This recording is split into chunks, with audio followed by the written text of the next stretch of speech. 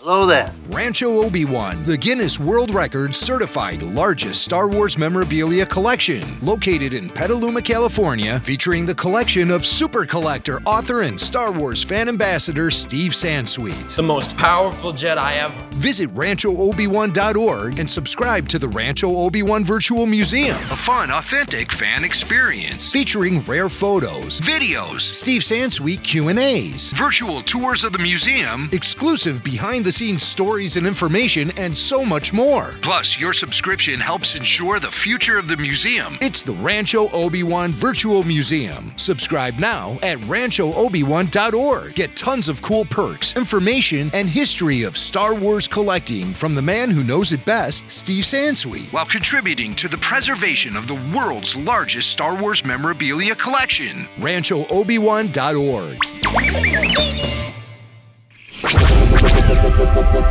This podcast is part of the Red 5 Network. For more Red 5 Network podcasts, visit red5network.com.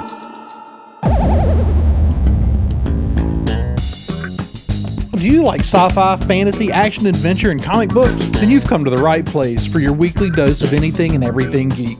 So strap in and let's get this show on the road. Welcome to the Science Fictionary Podcast.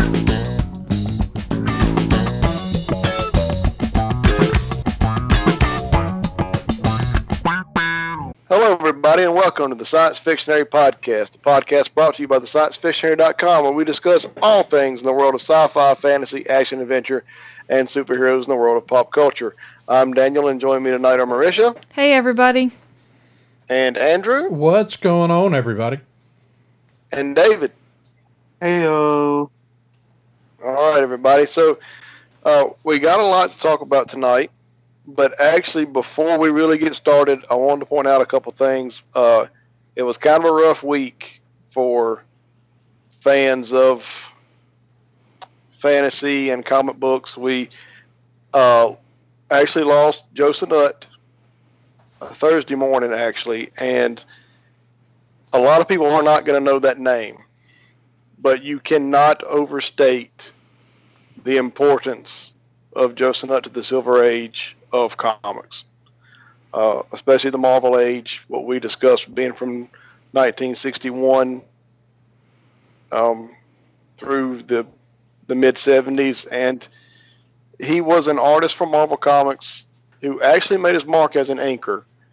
And I would just tell you, every iconic image from Marvel Comics from the Silver Age, there's a 90% chance Joe Sinnott inked it. When you think of the quintessential Jack Kirby artwork, I guarantee you Joe inked it. I don't know, and Andrew can appreciate this as an artist, the importance of an inker to the finished piece of artwork is incredibly underappreciated. Yeah. Joe was a very talented artist in his own right. His commission work in the 80s through the 90s is gorgeous and was very well sought after. And that stuff, he did his own layouts, he did his pencils, he did his inks.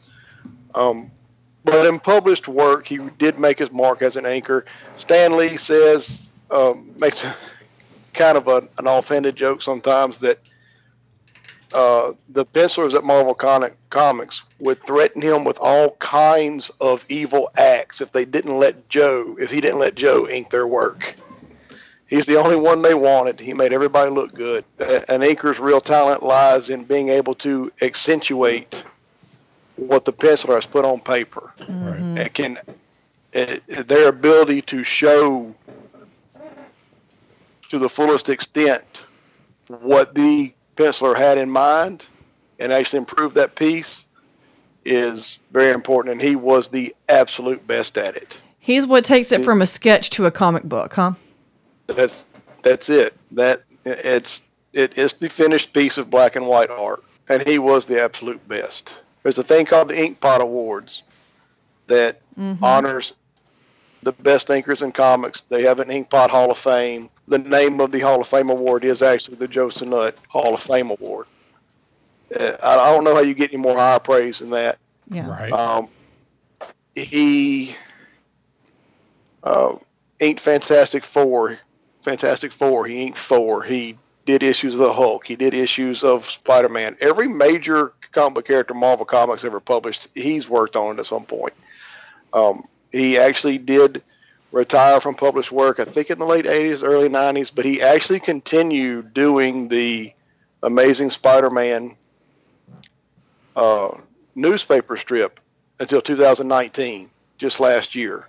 He finally quit doing that just last year at the age of 90. Wow, that's unreal.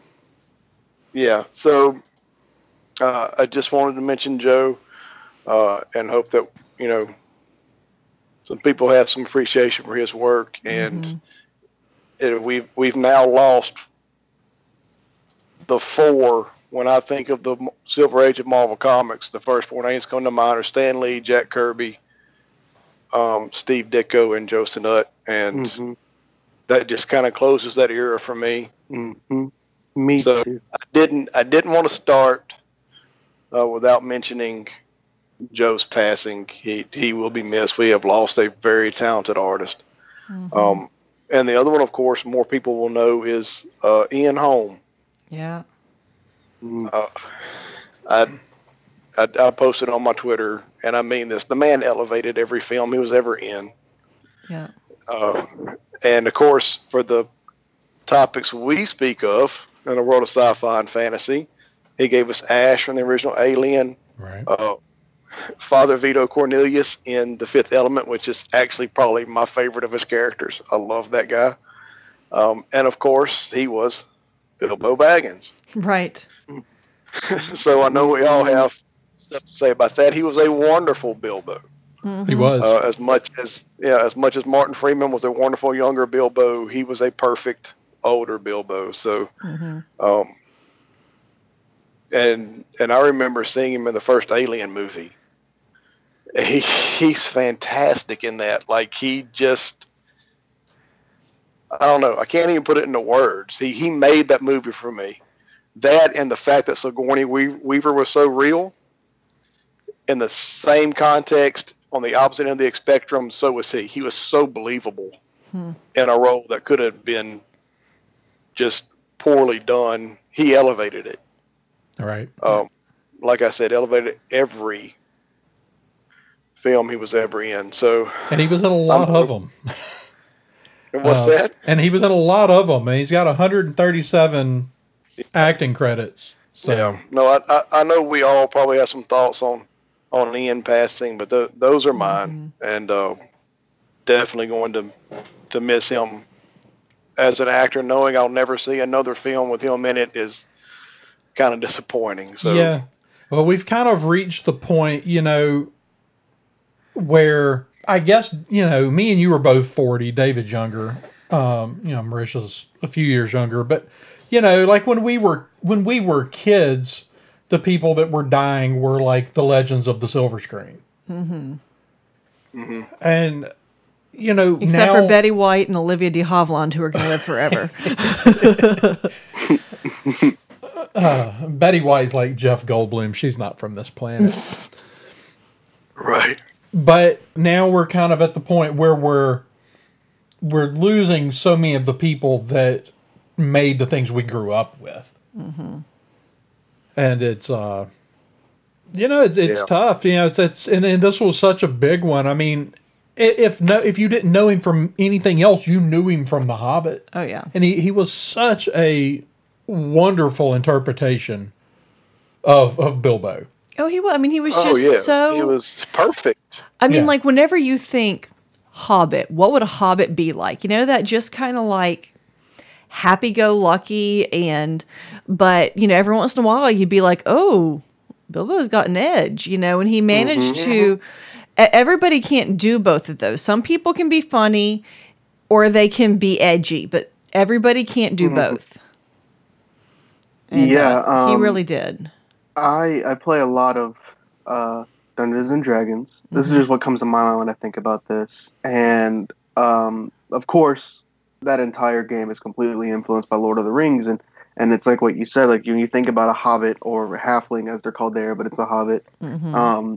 It's that sense of being whimsical, being brave, and in front of all odds, intelligent, loving, caring, and like you said, a little edgy, a little just a little bit mischievous sometimes. You know, I mean, he was the thief, and of course, we never got to see him play like a young Bilbo, but except for in that little that moment, that flashback, right? Right. Oh, right. Except the flashback. But I like to imagine an alternate universe where, years ago, The Hobbit was made, and he played Bilbo. And I think, what's his name? Martin Who plays him Freeman. Martin Freeman. Martin Freeman. That's right. I couldn't think of Freeman. Yeah, I love Martin Freeman. I think he did a great job. But it all comes from him. Martin Freeman's entire performance would be completely different, you know. Right. So, that one actually did hit me. Like when I read that he had passed, it really sucked, and I couldn't help but think about all those great scenes and a great actor. Like him as Bilbo, he had some fantastic moments of like snapping and getting angry about the ring, and you could like the emotional toll was taken on him, and yeah. So that one really sucks. Yeah. But no, we didn't want to start the show without acknowledging two of the greats in their field who have certainly enriched our lives as fans and our thoughts and prayers with their families. Moving on from that, what are we watching? And I'm not even going to start this time. I'm going to let somebody else start. Are we watching anything new? I see Andrew looking at Marisha. Marisha, are we watching anything new? Let's see. We watched. But we did start the new Twilight Zone. Oh yeah. Okay. Oh, okay. I want to hear about this. I'm not sure how Andrew likes it. I haven't got much of a feeling for him. We're 2 episodes in. It's dark. It's a little dark. Okay, so I really liked both episodes. I liked the second episode better than the first one. What I didn't like about the first one is it felt like they kind of beat around the bush too long in getting to the punchline. It was like they just kind of had to stretch it out to make the episode long enough. But the story was great. Like it's Yeah. They went a little long on he's a comedian, but he's not funny. Like by the time, and maybe they were just really trying to drive that point home, but did they ever? It was like, okay, this guy is not funny like by the time they like had made their point, you were like, no one should ever laugh at anything this guy says. He's the worst comedian ever. But yeah, like I said, dark. But you kind of don't expect, you don't go to the Twilight Zone to see rainbows and unicorns. But I feel like I haven't watched any of the revivals of the Twilight Zone over the years. I know there have been a couple of rounds of reviving it, but I feel like this one hits on the feel of the original series really well. It does. The second one in particular. The first one gets there. By the end, it gets there.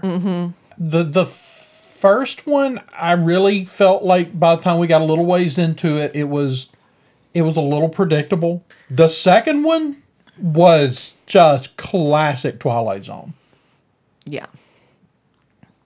And which episode was the second one? Because they're all sort of retellings of the original stories, aren't they? No. A few of them are? Some of them might be, but as far as I know, they're original stories. The second one did deal with the plane, but there was not something on the wing. Correct. Yeah, that's what I'm saying. They reimagined the William Shatner plane thing. They used some elements. I don't know. I think they brought in some familiarity, but I would say that the story, other than being set on a plane, and the plane, other than being on a plane, there's not a lot of similarities.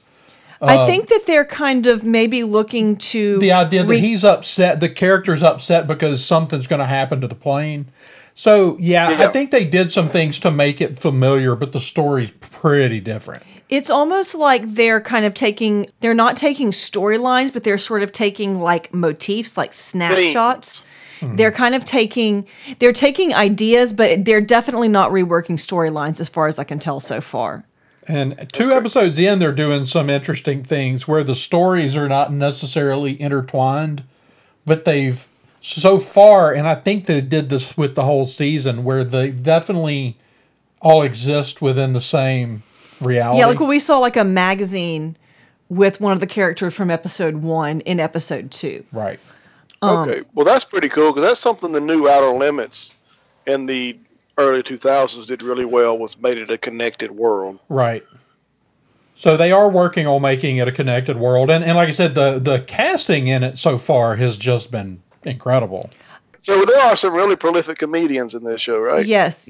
Adam Scott from Parks and Rec. Parks and Rec. Yeah, he was like the most boring character on Parks and Rec, but he really pulls off the plane episode really convincingly. And the comedian Kumail Nanjiani. Yeah, Kumail Nanjiani was in the first episode, and like I said, not. And then I'm pretty sure John Cho, right, is in one of the episodes we haven't watched yet. I think so. He's not in enough stuff. I love John Cho. Did you just say Adam Scott was the boring character in Parks and Recreation? I did. Do you mean that as in his character is boring, or that he was a bad actor and was boring? No, his character was just not one of the. Yeah. His character just was never one of the more. He was the straight man. Yeah. Okay, that's okay. I don't like the term boring. You don't like the term boring? Sorry. Not for my favorite character, Parks and Rec. You've offended an Adam Scott fanboy. Apparently. I've offended you, yeah. Although I do have to say, I think that the Princess Bride shtick was one of the funniest things that Parks and Rec ever did. But that's just me. But anyway, I'm always skeptical of like, ooh, we're rebooting this classic thing. I'm like, why? Why do we need to see? However, like I said, when I initially saw the trailer for this, it was like, that's interesting. It played during the Super Bowl, year before last. And it was like, well, I mean, the trailer was just really, really compelling. And so far, I think that they're really hitting all the right notes that you're looking for in the Twilight Zone. And, that's an accomplishment. It's sometimes not easy to recreate the magic that something so iconic managed to capture. 2 episodes in, I would say it's definitely a watch. Yeah. It's okay. It hits all the right notes, at least so far, and its production values on it are through the roof. Yeah, it's beautiful. It's worth watching and having an opinion on at least. So cool. Okay.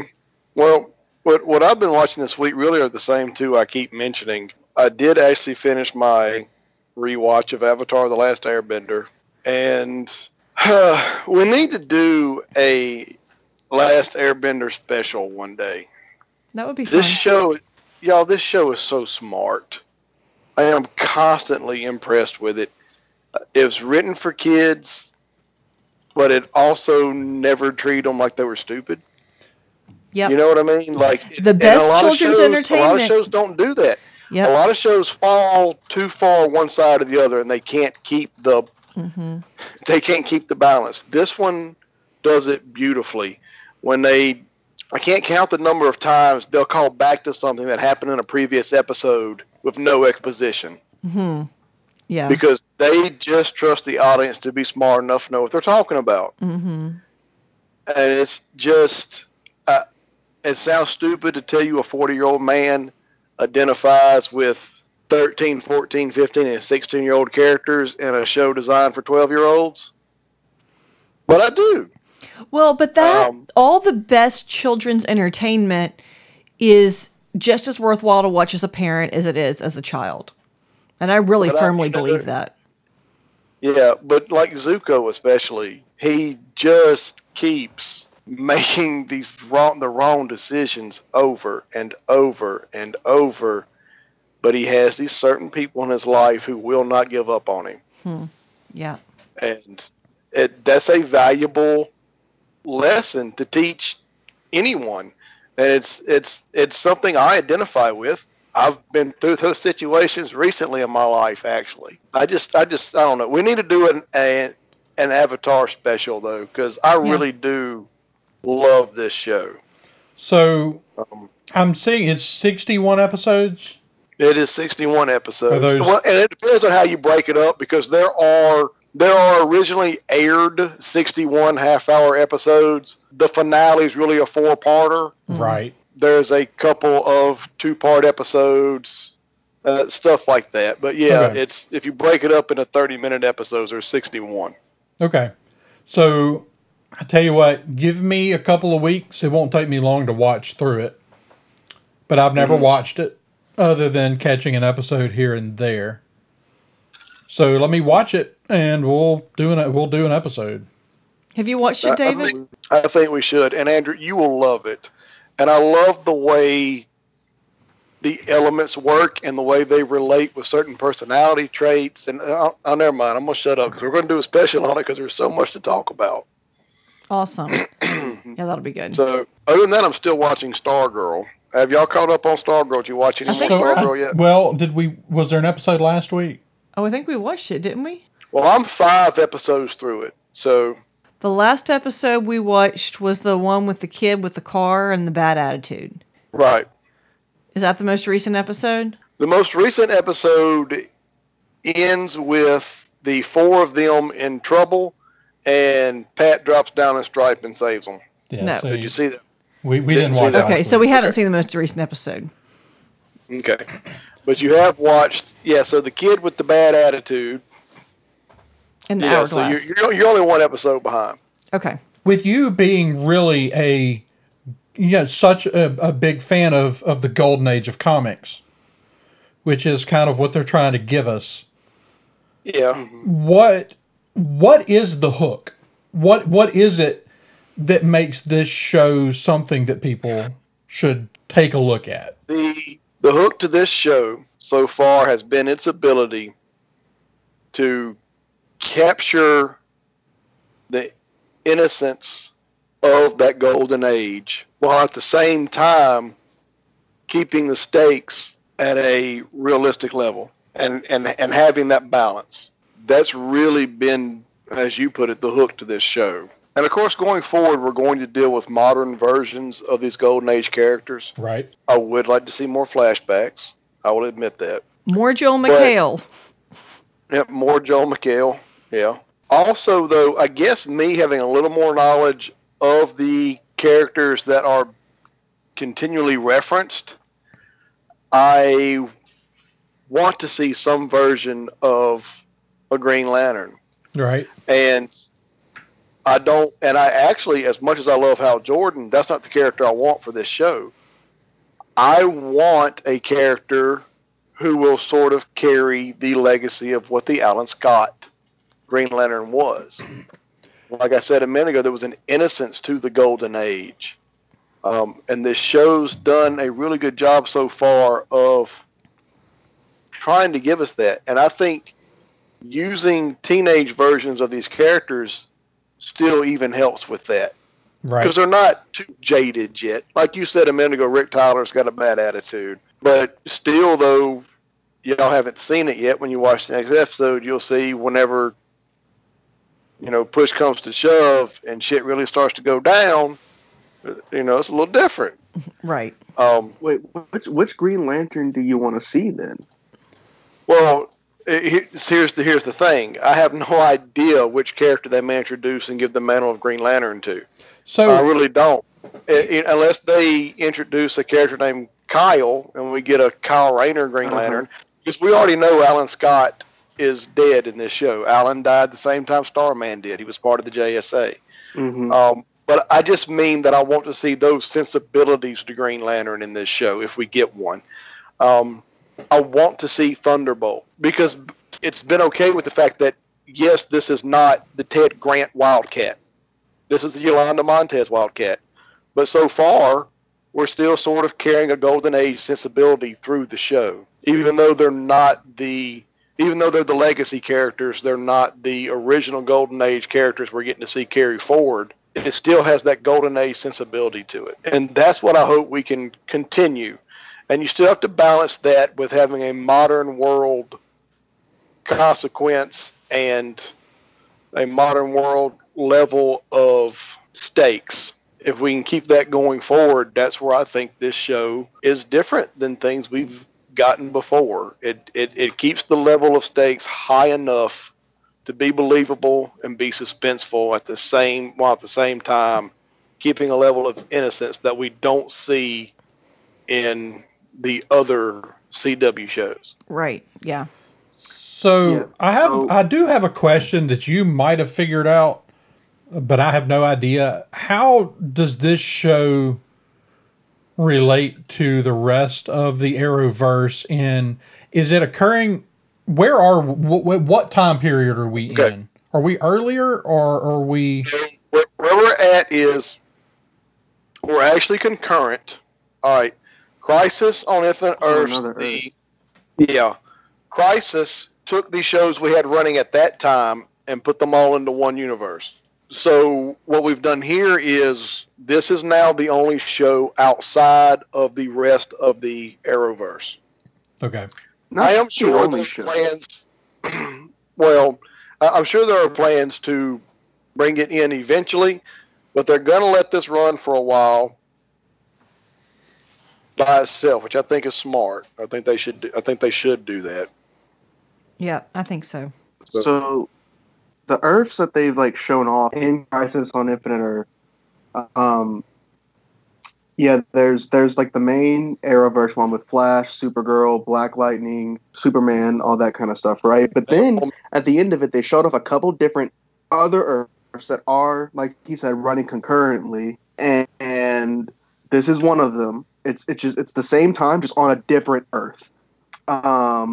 There's also the Doom Patrol world they showed off some of on a different Earth, and there's the Green Lantern. I don't know if you saw that, Dad, but at the end of their big flash, at the end of their big montage, there was actually the scene. It was a scene from I hate that, by the way. 2011. I know, but it was a scene from a 2011 Green Lantern movie, and that was on a different Earth.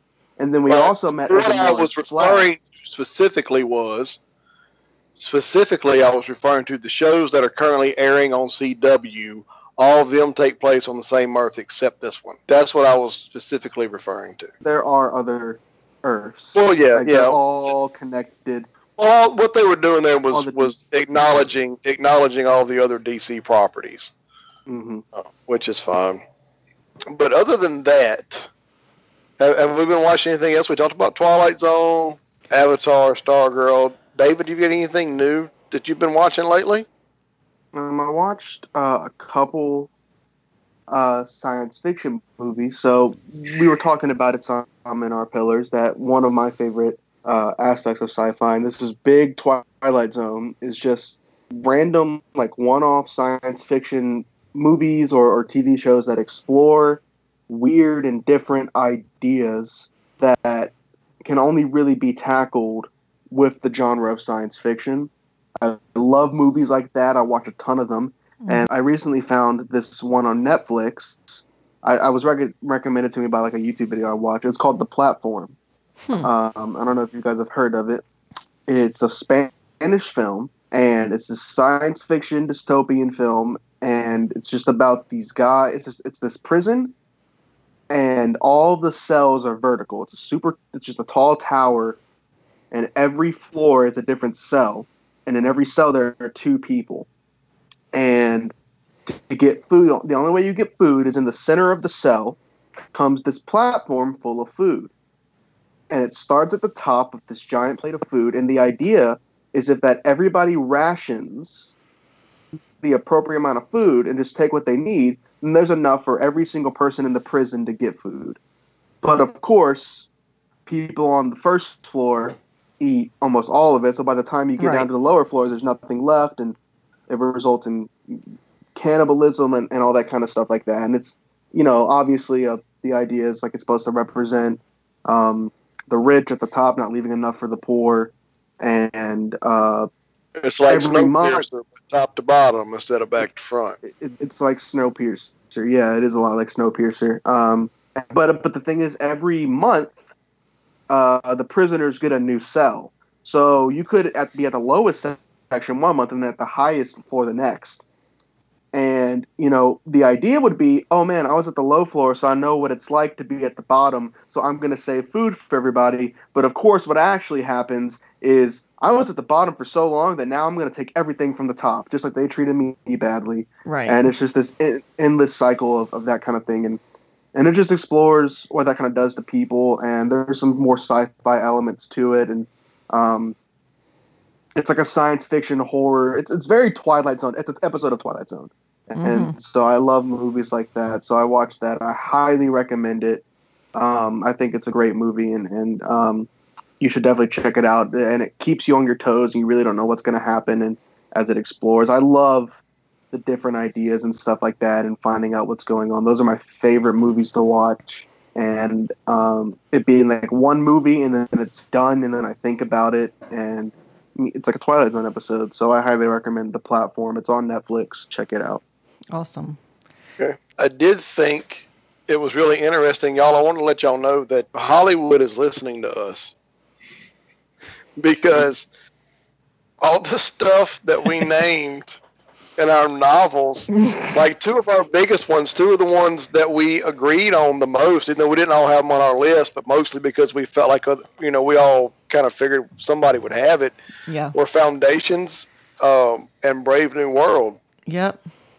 Foundations, of course, originally written by Isaac Asimov, and Brave New World from Aldous Huxley, two of the greatest sci-fi novels ever written. They're both on our pillars list for a reason, and it's something I think all four of us agree belong there. They're both being made in TV shows, and I will admit, Peacock has got me. I absolutely had no interest in ever having a Peacock subscription. Nope. They do have a free version. Aaron Wright is John the Savage. Yep. Like, oh my freaking God. And then all of a sudden, they have to tweet Marisha and let her know, oh, by the way, it's free. Right. Mm-hmm. Yeah, I tell you what, whoever runs their Twitter is on the ball. They are on point. They are on point. I will be subscribing to Peacock. And I'll probably even pay for. I'll probably even do there is a free version. I'm not sure how much is going to be on the free version, but we'll be getting whichever one includes the Psych movie and Brave New World. Yeah.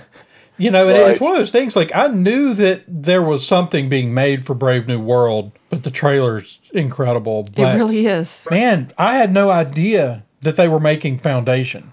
How did I just not have any clue?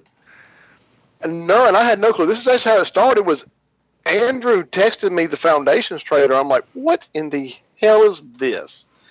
And I opened that up. I'm like, oh my God, that trailer's amazing. The next day, the Brave New World trailer dropped. And oh, by the way, the Brave New World trailer's better. And I really like that Foundations trailer. I will, I want to say I'm going to watch that show, but Apple TV is still... I have to go ahead and tell people, and I will do not at me, okay? I hate everything Apple. I hate it all. I hate iPhone. I hate a MacBook. I hate everything Apple.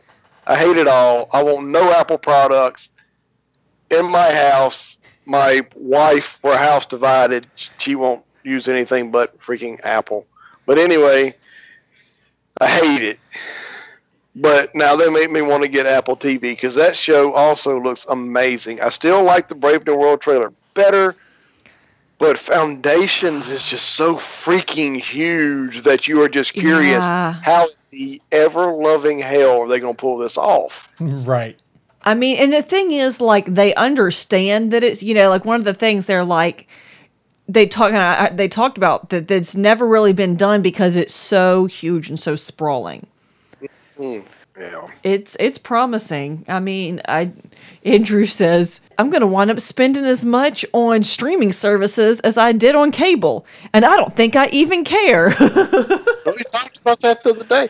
And I replaced my live cable with a streaming service. I got Hulu Live because that is cheaper than getting Dish or DirecTV. But by the time I supplement it with Netflix and Disney Plus, and it's like, oh my gosh. Yeah. But Netflix anyway, is going to have to up their game in the sci-fi department, or they're going to get dropped. Netflix by us. Well, that may be true, but I mean, they're in the middle of doing the Narnia series. Oh, that's true. Yeah. Well, we can't. Well, I guess we got to see that. And then Hulu's doing Hitchhiker's Guide. I actually, and I said this one time on this show, I forget how long ago it was, I was just going to drop Netflix. When I lost Daredevil and Jessica Jones, right, and I was just going to drop it. And all of a sudden, they dropped a Witcher trailer. I'm like, shit. I long enough to check out The Witcher. And I checked out The Witcher, and I watched The Witcher, and I like it. And then they dropped Lock and Key right after Witcher. And I'm like they keep that. Netflix still has enough good stuff on it that and of course I used it for my Avatar rewatch, and I did pick Last Kingdom back up again, and I really enjoy Lucifer, which is now a Netflix exclusive. Netflix still, just when I thought they were fixing to lose me, they put enough stuff. And I don't know if you've been watching Cobra Kai, but it's a Netflix exclusive now. It is now, yes. I did watch some of Cobra Kai, even when it was a YouTube show. I have not picked it back up on Netflix. But yeah, Cobra Kai is a really good show. Yeah, I really loved Cobra Kai, and I didn't know that I was going to. I was skeptical. But it really looks like, I mean, I think Netflix, everybody has responded. You know, Amazon ran out and got Lord of the Rings. Hulu grabbed up Hitchhiker's Guide, and presumably they were aware of all this stuff coming at Apple TV and the Peacock, and so it's a good time to be a sci-fi fan because everybody's competing sci-fi and fantasy, absolutely. Yeah, everybody's competing to put out everybody's looking for the next Game of Thrones sensation. Everybody wants to be the one to capitalize on that perfect storm, and as a consequence, Thrones. I mean, but just. I don't know. The show I actually liked, I wished somebody would have picked up. At this point, I don't think it's going to happen because it's probably been too long, but I really enjoyed the Shannara Chronicles. And for a while, I was hoping someone like Netflix or Hulu was going to pick that up and keep it in production, but it just didn't happen. And I think that was a missed opportunity for somebody, was the Shannara Chronicles. That kind of falls in this vein. I guess nobody else watched it, so I haven't seen it. So it was good. Well, I have to go back and find it. Watch it. So Foundations, Brave New World, Michael Keaton's going to be in the Flash movie. How crazy is that? Yeah. The last report was we will actually see him as Batman. He's going to be in the costume. Freaking dope. So my first thought for this is, so the movie's called Flashpoint, and I know Dad knows this, but Andrew and Marisha, if y'all don't, in the Flashpoint comic book, long story short, Barry Allen goes to a time when Bruce Wayne's dad, Thomas Wayne, is actually Batman, right? And he's like an evil, dark, brooding, shoots guns. He's Zack Snyder's Batman, but Thomas Wayne. And it's like, whoa, what's going on? And so, as you all know, Jeffrey Dean Morgan played Thomas Wayne in Batman v Superman: Dawn of Justice. So my first thought with the Flashpoint movie was, oh, he's going to go to the Flashpoint universe, and Jeffrey Dean Morgan's going to be there as evil Thomas Wayne Batman. Not evil, but like dark Thomas Wayne Batman. That's freaking awesome. Because, of course, he was the comedian, which is like, you know, kind of in that same vein. Also, he's just an analog of Batman, and so I just thought that would be awesome. Now what I'm thinking is they're probably going to do an adaptation of that same idea and just go to an alternate universe where it is still Bruce Wayne as Batman, but he's super dark, and Michael Keaton's gonna be playing that. That's just my thought is. And that's what I think is probably going to happen here. Probably what they're doing. Maybe both Jeffrey Dean Morgan and maybe it'll be like multiple universities hopping between, and we'll still get to see that Jeffrey Dean Morgan, Thomas Wayne, Dark Batman, which would be incredible. I have no idea. There's so many different things that they could do with this, and it's extremely exciting. And those are just my initial thoughts of what this could actually mean. Night Owl is more of a Batman analog than Comedian was, but anyway, y'all get my point. Yeah. So I grew up with Andrew and I both with the 1989 Tim Burton Batman with Michael Keaton, Right. and he's still Batman to me. I'm actually excited about this, except somebody had to rain on my parade of the day and point out the fact that we lived long enough to see Mark Hamill and, I forgot the other actor they mentioned, but basically have a couple of actors come back to, they said Patrick Stewart, even though I liked Picard. I think we all pretty well kind of liked Picard. Right. But somebody pointed out Patrick Stewart and Mark Hamill came back to reprise their characters for a character assassination, which I don't think is completely fair. But it did kind of make me a little nervous. But I don't really know that they're going to do that. I mean, I don't know that you really can character assassinate Batman. There have been so many different interpretations of him at this point. I do think he's coming back as Bruce Wayne. I think we're going to acknowledge the fact that the Tim Burton Batman movies exist in this film's multiverse, and that's the Bruce Wayne we're going to get, right? Well, in that case, I think it would be possible to do a character assassination if you're saying this isn't a different interpretation. This is that character from those two movies. Yeah, that's a good point. I don't think that's going to happen, but I don't either. I guess we just got to, actually get this Flash movie made. So please tell me he's going to be driving the Tim Burton Batmobile. That's really all I want to see. Oh, that's I hope so. I mean, he's got to, right? Because, I mean, I wasn't... Well, it's definitely one of the most iconic film versions of the car. Yeah. At least something that pays homage to it. You know, it's got to have that same feel. Same for the suit. It needs to be the suit that has to feel the same. It has to be, obviously, in the same person had to design the suit. You know what I mean? Yep. It has to pay homage because I love that suit.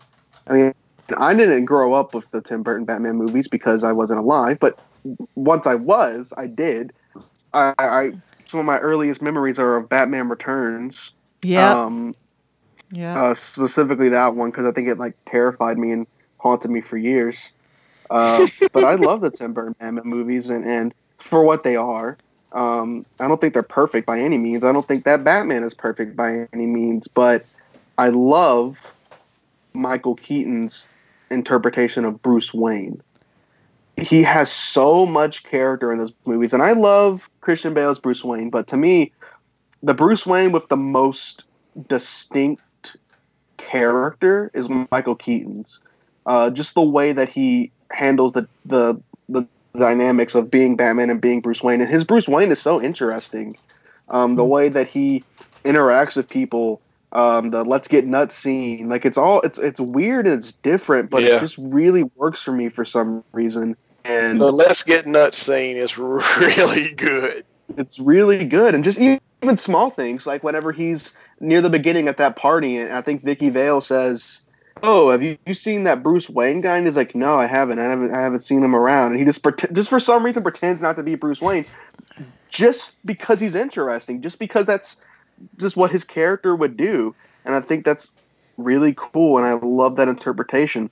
My dream for the longest time would be to see a Batman and Beyond movie with Michael Keaton returning as Bruce Wayne.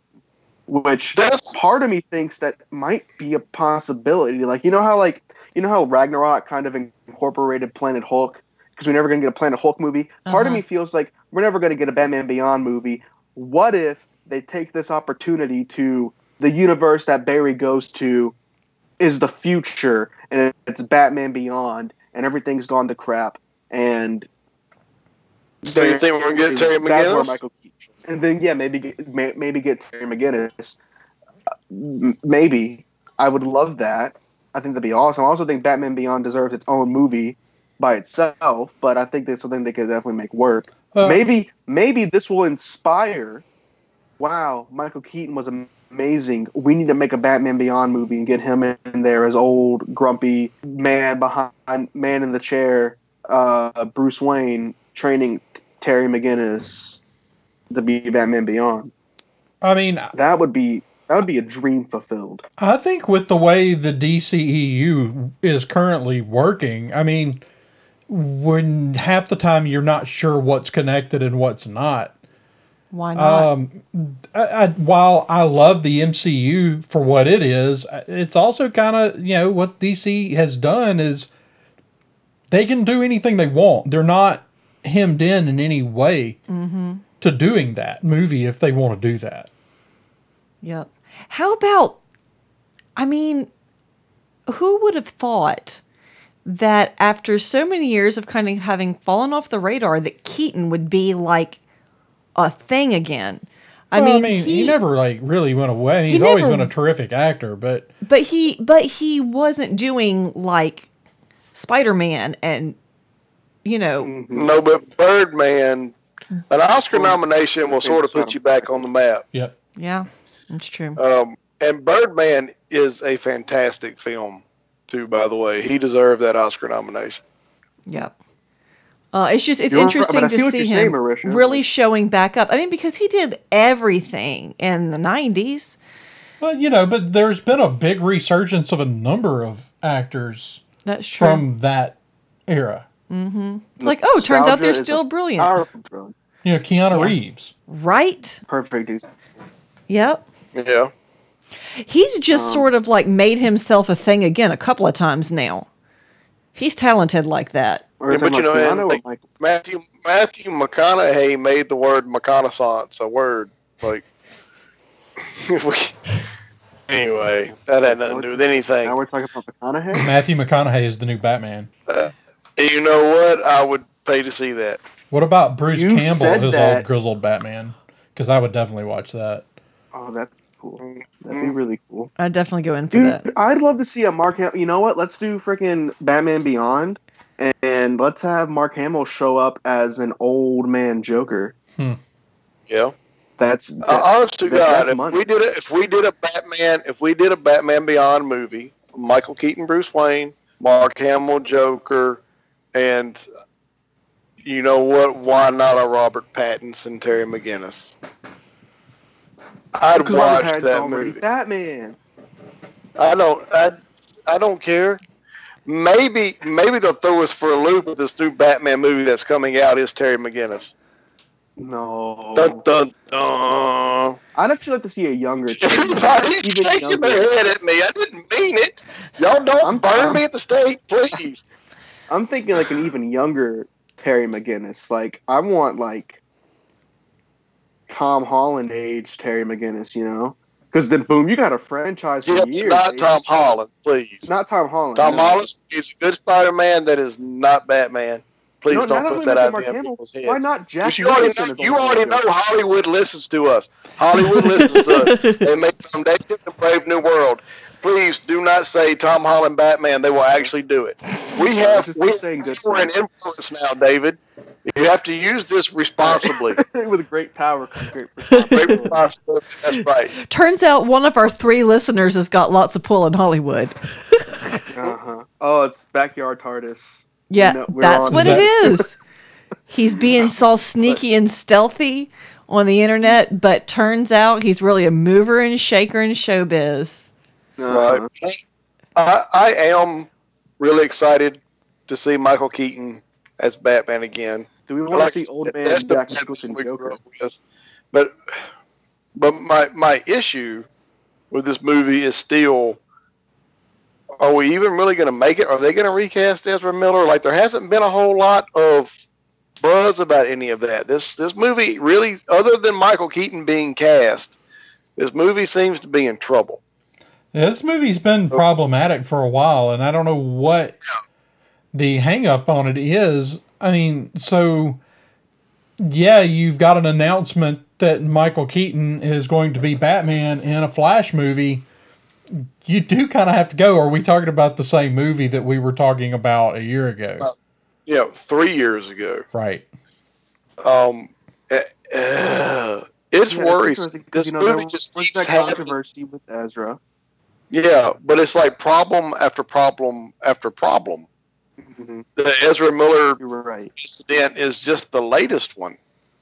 Yeah, you're right. And, So, I don't know if you're going to recast him. I mean, I don't think I don't think they've said a single word. It's probably the smart thing for them to do, to be honest. I don't think they said a single word about Kate Mara. No, Amber Heard, not Kate Mara. Amber Heard. it's said nothing about Amber Heard with her No, stuff it's saying going about on. Amber Heard. I don't know why I was thinking Kate Mara. It was actually a really pleasant surprise as Mara. She was, but unfortunately, she's probably poison at this point. Yeah, and it's sad. And like, I never wanted her in the first place, and I was skeptical of her when they cast her, and then it was a pleasant surprise. I almost wish I had never seen her in the role. Mm-hmm. Because we're Which, probably interestingly, I wouldn't mind a recasting of Ezra Miller. I like Ezra. I think his Flash is fine. It's one of the least offensive things about the Justice League movie, but he never felt like Barry Allen to me. I really didn't get the right vibes from him. I've never really liked that casting. Yeah. And So, of course, go ahead. of course, I don't like it when there's like controversy in people's lives, but my honest first reaction was, "Oh man, are we gonna get a new Flash? Oh, cool. Who could it be? This is exciting." I mean, I think he'd come back and would pull it off just fine. Part of me kind of wants to see a different Flash. Right. So we're all excited about Michael Keaton. I think that'll be interesting if they even get the movie made. I feel like, did I kind of go over Foundations in Brave New World too fast? I feel like Andrew's probably got a lot to say about Foundations, huh? I mean, as far as the trailer, I mean, I liked it. It looks like they really went all out on their CGI work, which is good to see because TV shows don't always do that. They're not always given the budget to do that. So, like you said, the Brave New World trailer is just, it's more interesting. It's like, as far as Foundation, I don't even know what you cram into the trailer to like help people understand the premise.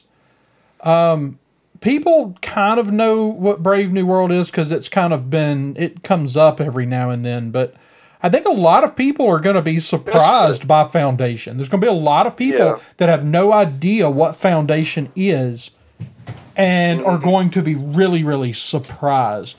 And I'm over the moon that they're making that show. Right. Now it's big. It's going to be, they talked about people have wanted to do this forever, but it just wasn't doable. And it's a lot of the same things as like adapting Dune. There's a reason that Dune has never had a really great adaptation. Hopefully we're fixing to get that. Yes. Speaking of, they got to give us that trailer sooner or later, right? Yeah, I'm waiting on. Like, I expect that pretty soon. And the thing with these two shows, like Foundations, is probably a more ambitious project than Dune. Yeah. Which I actually think it will work better in a TV show because there's so much information. Absolutely. I will tell you though, as far as the trailers themselves go, and I said the Brave New World trailer is better. But Brave New World is a more direct concept. That's easier to get across to people in a 2-minute trailer what's going on. So it works better in form of a trailer. As far as the shows go, I expect them both to be really good. Mm-hmm. They're both really interesting worlds in their own way. They're both really interesting stories. They are two of the best science fiction novels ever written. People can make a case for either of them of being some of the best examples of literature ever written. So I'm excited for both of them. Yeah. But if nobody's got anything else, I think that's probably where we'll wrap it up tonight. Yeah, I mean, there's not a whole lot else to say. I mean, we got a little bit of footage from the new season of The Boys. Mm-hmm. First 3 well, minutes. we did, but And that it, was it looks like it's going to pick up where it left off. We finally got a poster for Umbrella Academy season 2. Mm-hmm. That looks like it's got a few cool little Easter eggs hidden in it, and but other than that, I mean, I think we've pretty much wrapped up the things we really wanted to hit on tonight. Mm-hmm. Right. Yeah, no, the Boys and the Umbrella Academy trailer. I did see that earlier, but I really I expect us to get a little more information about those two shows before they hit, and maybe we'll talk about that then. But until next time, Marisha, where can people find you on the internet? You can find me at princessesandpadawans.com, on Instagram at princesses_and_padawans, and on Twitter at ppadawans. All right. And Andrew? All right, you can find me running the Twitter account for this show at @Fictionary. You can find me hosting our other show, Coruscant Radio Underground, every Tuesday.